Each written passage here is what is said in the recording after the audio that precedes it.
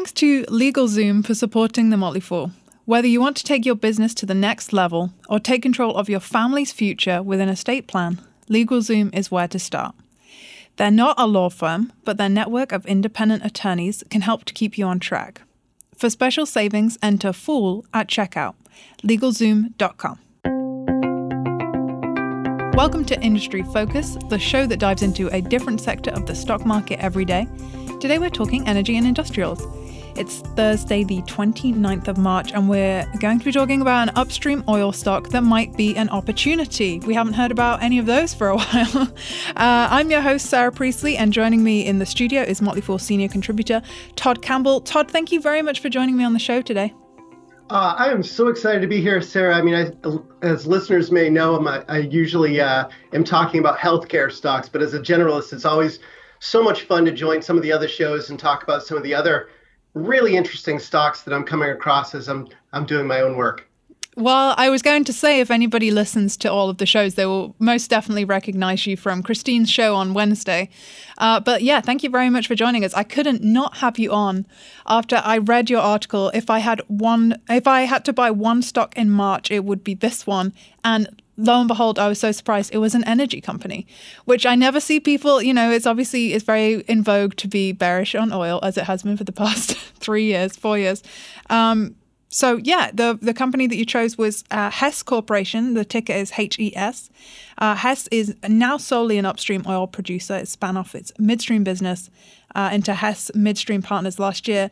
And upstream means they are an exploration and production company. I think we've covered this in a previous episode, but it just means that they go looking for oil and gas deposits. They drill the exploratory wells, all the good stuff that goes along with getting those wells online.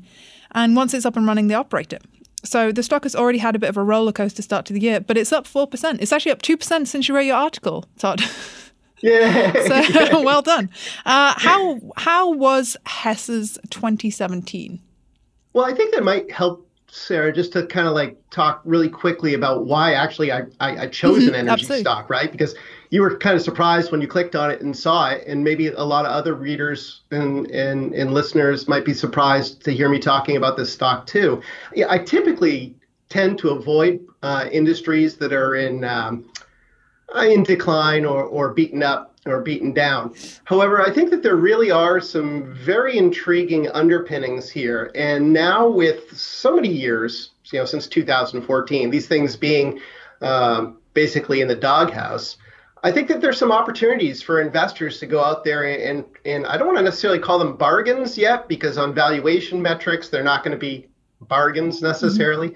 But I think that if you believe in the idea that, inflation's going higher because of global economic expansion, and that's going to create additional demand for commodities, that this might not be a bad time to start tucking some of these energy stocks into portfolios. And certainly Hess Corp has been one of those names that hasn't been a great or stellar performer over the last decade. I mean, the stock was $130 a share back in 2007, $100 back in 2014. I think now probably trading around $50. Mm-hmm. So, long-term investors haven't really benefited from that. But I think that there are some catalysts here that really make it intriguing. Yeah, I agree with you. And I would say the biggest change that we've seen in the oil industry over the past kind of 5 years is a real focus on bringing down that cost of production. So trying to really bring down the cost per barrel to make it competitive and to essentially enable them to make money in this low crude cost environment. So I think that there's a lot of opportunity. Particularly with Hess. Having read your article, I did a little bit more research on it, and it all bolsters your view. So tell us a little bit about what their results. You asked earlier, I never quite got to that. You asked earlier, what was last year like, right? And that's probably a really good starting point, because it kind of builds into my thesis. And I think one of the things you have to understand as an investor looking at this stock is that this is a stock that's going through a considerable period of change. You just said that, we're talking about driving costs out of production so that these companies can become more profitable. And we see that in the past with different industries or different individual companies that run into tough times. They eliminate as many costs as they can, and that gives them more operating leverage once revenue starts to come back. If you look at Hess, they're restructuring their business away from all of these other pieces of the energy market. So, like you said, they could be a pure play E&P company. As a result, they're divesting assets that are mature, that are high cost, so that they can focus on these faster growing areas, places like the Bakken, places like offshore drilling, where they think that they can generate a much better return on investment. If you look at 2017, the company produced 295,000 barrels of oil equivalent per day.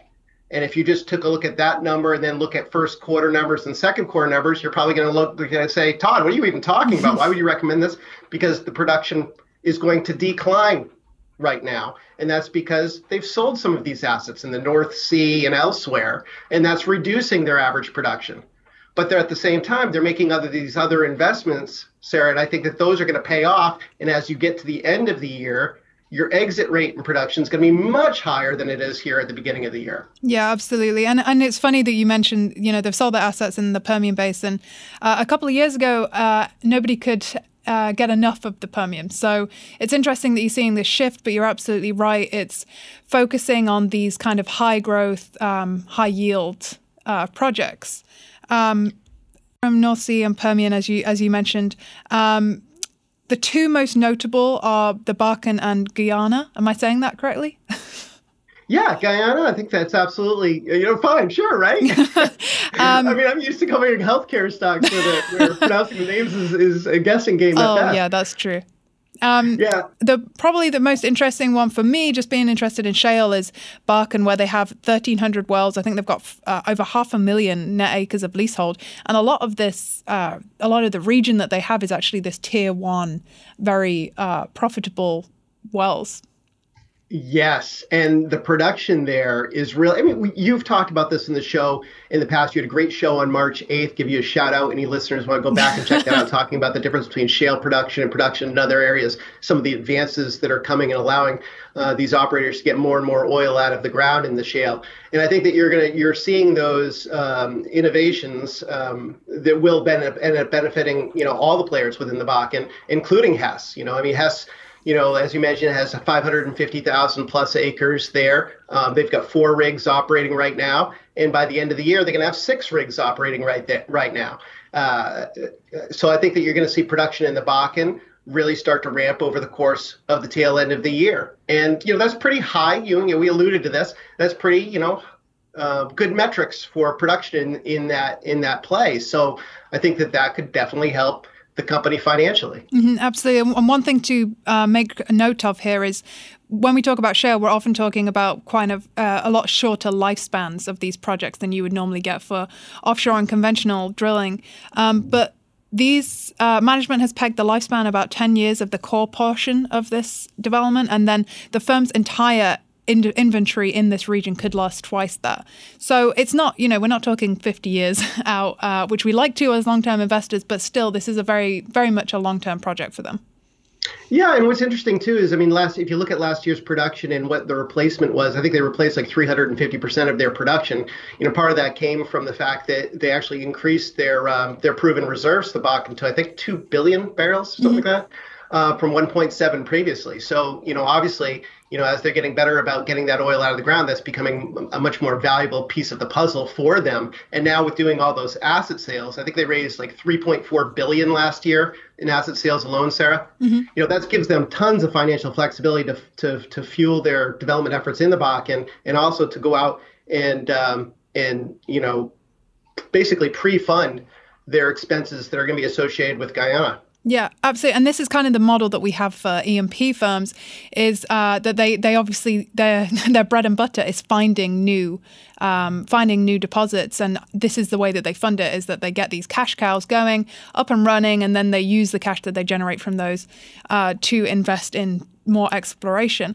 And the one last interesting thing I think about the Bakken is, as we've always talked about with shale, it's such low production rates. I think management is pegging the internal rates of return of between 40 and 50% on crude prices of $50 a barrel. And you're seeing a lot of the oil cos pegging a lot of their production around this $50 a barrel, which estimates for 2 years out are pretty safe around that. Yeah. Yeah. And, Sarah, just to piggyback on that was really interesting there. Think about this. The Bakken production for Hess was averaged about 105,000, 110,000 barrels per day in 2017. By 2021, they think they can be producing 175,000 net barrels of oil equivalent per day. Yeah. And so you're talking about a significant ramp up with really high rates of return. Exactly. Yeah. Investors should be very, very happy about that. And then Guyana, which you've mentioned, there seems to be a huge amount of investor optimism pegged on, and a lot of the turnaround is kind of pegged on the success of this new project, which is a joint venture with ExxonMobil. Yes, they have 30% stake in it. ExxonMobil's the operator, and they couldn't ask for a better partner when it comes to this type of project. ExxonMobil is arguably best in breed at this kind of thing. They have a history of coming in under budget and on time. Guyana is a truly massive potential opportunity, 6.6 million acres, and they're finding new areas to develop. It's seemingly every quarter they're reporting another new area that they might be able to explore and get oil out of. Yeah, they've had several confirmed discoveries. Liza is the first for development, and I think that's going to come online in 2020, although they're starting, I think this year is going to be, they're going to begin development drilling there. And that's requiring quite the investment from Hess's perspective. I think it's $950 million dollars initial investment, and then total investment's looking to be more like $4 billion. Yeah, but they've got plenty of money now. Yes. Because they sold all these assets. Their balance sheet is fine. We'll get into this in a second, I'm sure, when we start talking about activism and the role that's playing in this stock too. But yeah, you're talking about these coming online in 2020. You look at Hess's share, that's about 40,000 barrels of oil equivalent a day. 40,000 barrels. That's pretty darn good considering they're in the 200s now, right?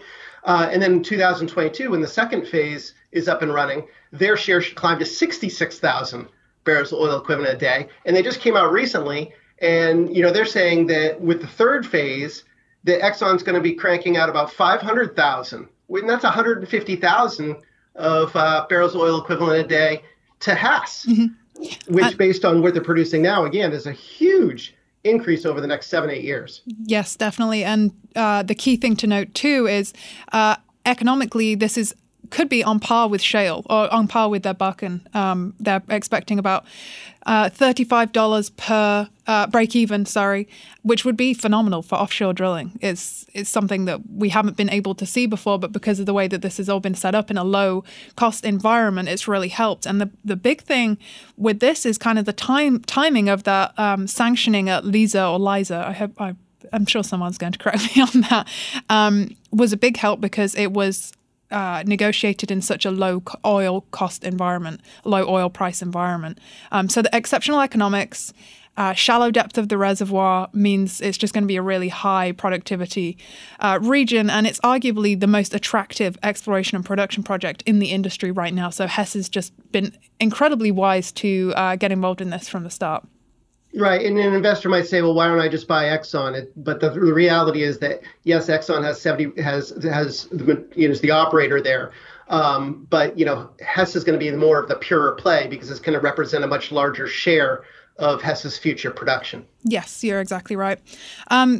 As Todd mentioned, we're going to go on to talk about some of the trials and tribulations that Hess has had last year with activists. But before we go on, I'd like to thank our sponsor for the show today. Now that the New Year's madness is over, it's time to work on your goals for 2018, and LegalZoom can help. Is this the year you launch the business idea you've been daydreaming about? Or maybe you've decided it's time you organized your family's future with the right estate plan. LegalZoom can help you with all of this and much more. They have been helping people take care of their dreams and responsibilities for 16 years. Best of all, the pricing is given upfront, so you don't have to dread the by-the-hour billing. LegalZoom is not a law firm, but they have the resources to keep you on the right path, including advice from their network of independent attorneys, all at your fingertips. Write your 2018 story now at LegalZoom.com and use offer code FOOL, that's FOOL, to get special savings. That's LegalZoom.com, code FOOL. LegalZoom, where life meets legal. LegalZoom.com, code FOOL. Todd, so I think a company CEO's worst nightmare is an adversarial activist investor, and that's exactly what Hess has been contending with since, I think, 2013. Is that right? 5 years now. Yeah. I imagine he's just like, yeah, John Hess is probably at the point now where he's like, come on, give me a break. I'm doing all these things you're asking me to do. I'm sure he's aged a lot in those 5 years. Yeah. I mean, Hess Corp, if you look back in the 70s and the 80s, the way the oil companies, I mean, they diversified themselves all over the place to try and kind of smooth out the peaks and the valleys. And, while that provided some insulation, it also took away a lot of the opportunity for upside from investors. And I think that, that got the attention of Elliott Management in 2013. Elliott Management, it's been around since '77. That's Paul Singer's hedge fund. They've been basically pounding the table for change to get this company leaner, to, get rid of all of these old mature assets and to start giving some more money back to investors. And that's exactly what we've seen over the last few years. Absolutely. And Hess essentially headed off a proxy fight with the hedge fund when they announced their plans for extending their buyback. They tripled their buyback. Is that right? Yeah, in March they actually took it. Well, they've done a few different things, right? So they sold off all these assets that gave them all sorts of money. They're pre-funding the Guyana project. They've got all this money kicking around that they can handle the Bakken. And now basically the activists are saying, okay, you got all this money. Let's start returning some of that more back to investors. And yes, Hess pays a dividend, a small dividend, but really Elliott's been saying no, more buybacks, more buybacks, more buybacks. They announced a $500 million one at the end of last year. They announced an additional $1 billion to go on top of the $500 million in March. And $500 million of that buyback is an accelerated program where they're just going to go out to an investment broker and say, hey, I want all the shares now. And then the rest of it, they plan on spending throughout the course of the year, assuming that, there's no major crisis in the oil markets. Mm-hmm. And I think all of this announcement came the day before their deadline to nominate new directors. And I think they were seeking the removal for the second time of John Hess as CEO. So it's kind of by the wire there. But back in 2013 or 14, when Elliott started first advocating, they basically wanted to shake up the board, tremendously. They did not feel like the board was shareholder friendly at all. And, as a result, Hess separated himself from the chairman and CE role. He remained as CEO and spun off out of the chairman role. And they replaced a bunch of different directors. And again, you're looking at the same thing. They're saying, let's get more change, work faster. And in some respects, I guess, Sarah, I mean, that goes against what, I guess, the long-term thinking, if you will, that's associated with the oil business in trying to explore and line up production that can replace the production you have today tomorrow. In this instance, I'm actually, normally I feel like activists are pushing for short-term change and it's not necessarily always in the interest of long-term investors. In this instance, big oil had it so good for so long that there must have been, I do feel that it's necessary to push for a cultural shift with a lot of these boards. And Hess, I probably don't know enough about the company to know if that's right, but it seems like it's yielded some good results for them. I would agree with you too. I mean, I think any investor that was around in the 2000s when oil was at similar prices and Hess was actually producing a profit is looking at it today and saying, why is the company losing money? Obviously, that there's some bloat there or some things that need to change.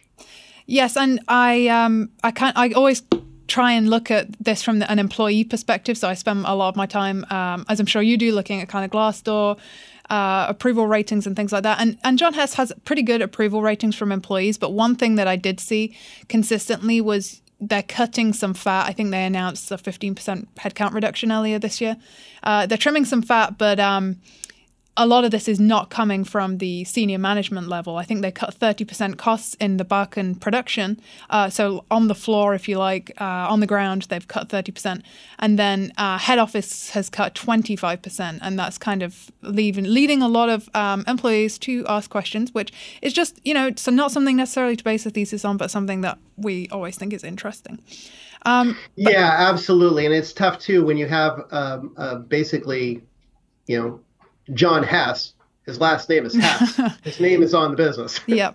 That's always difficult. So you're a little bit stubborn in that respect because you don't want to necessarily sell yourself outright. And theoretically, you want to have this company around for decades. But yeah, I agree with you. I think that some changes needed to happen here. Those changes are now happening. And that's kind of what makes now not a bad time to be considering adding this stock to portfolios, in my view. I completely agree with you.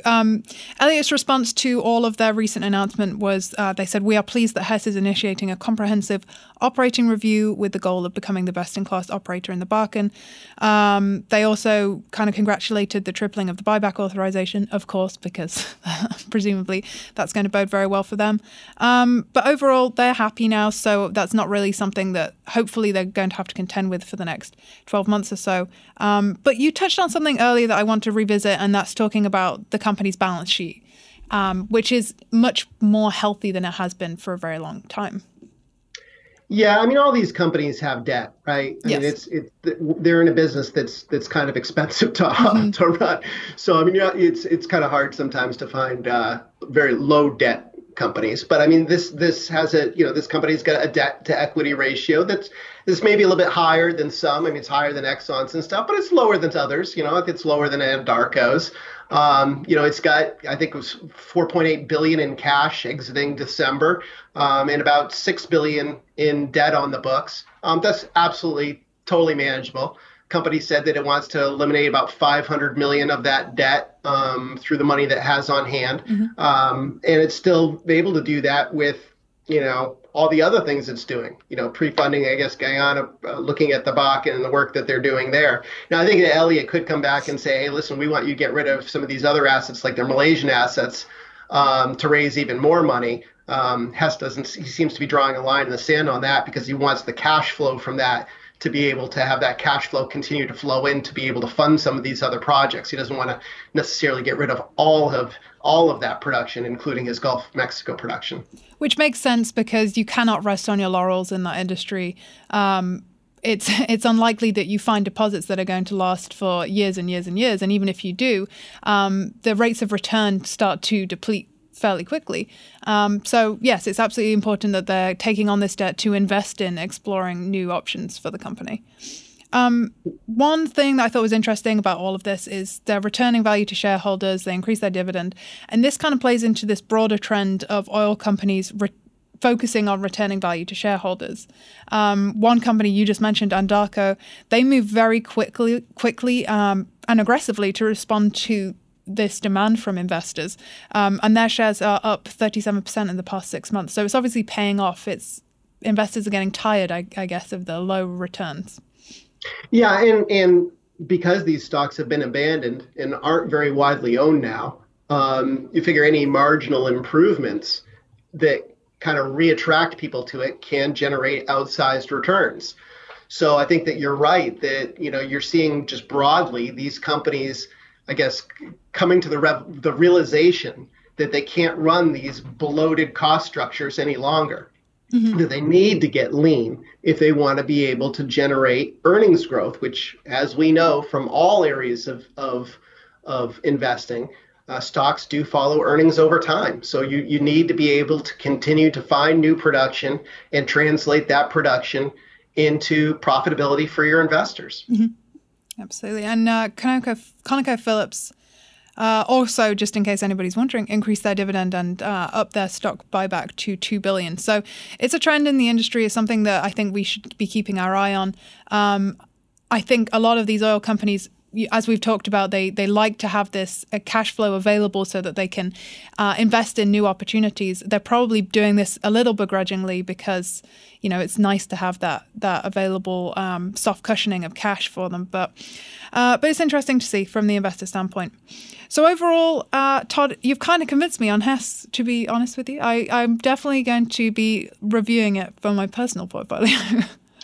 I think it makes sense, especially with the market the way it's been lately. It could make sense to diversify yourself away from some of these kind of names that have been hot performers over the course of the last year or two in other areas, and pick up a couple energy stocks. And I think this one should be on your radar. I mean, if they can deliver on their production growth targets of 10% compounded annually through 2023, and if they can deliver on their cash flow projection for cash flow growth compound growth of 20% over that same period. It's very hard for me to think that you're not going to see that result in an increase in this company's share price, especially if, Elliott's still out there rattling the saber. Mm-hmm.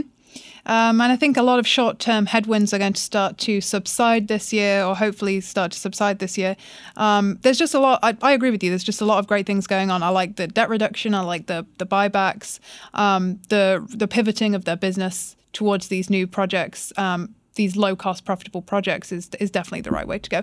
Is there anything you think that we've missed that you think a prospective buyer might want to know? I think that the only other thing that I would leave listeners with is that this is probably a back end of 2018 into 2019 story where investors will really start to warm up more broadly to this stock, because the first couple quarters of this year, you are going to have a headline decline in year-over-year production because of those asset sales.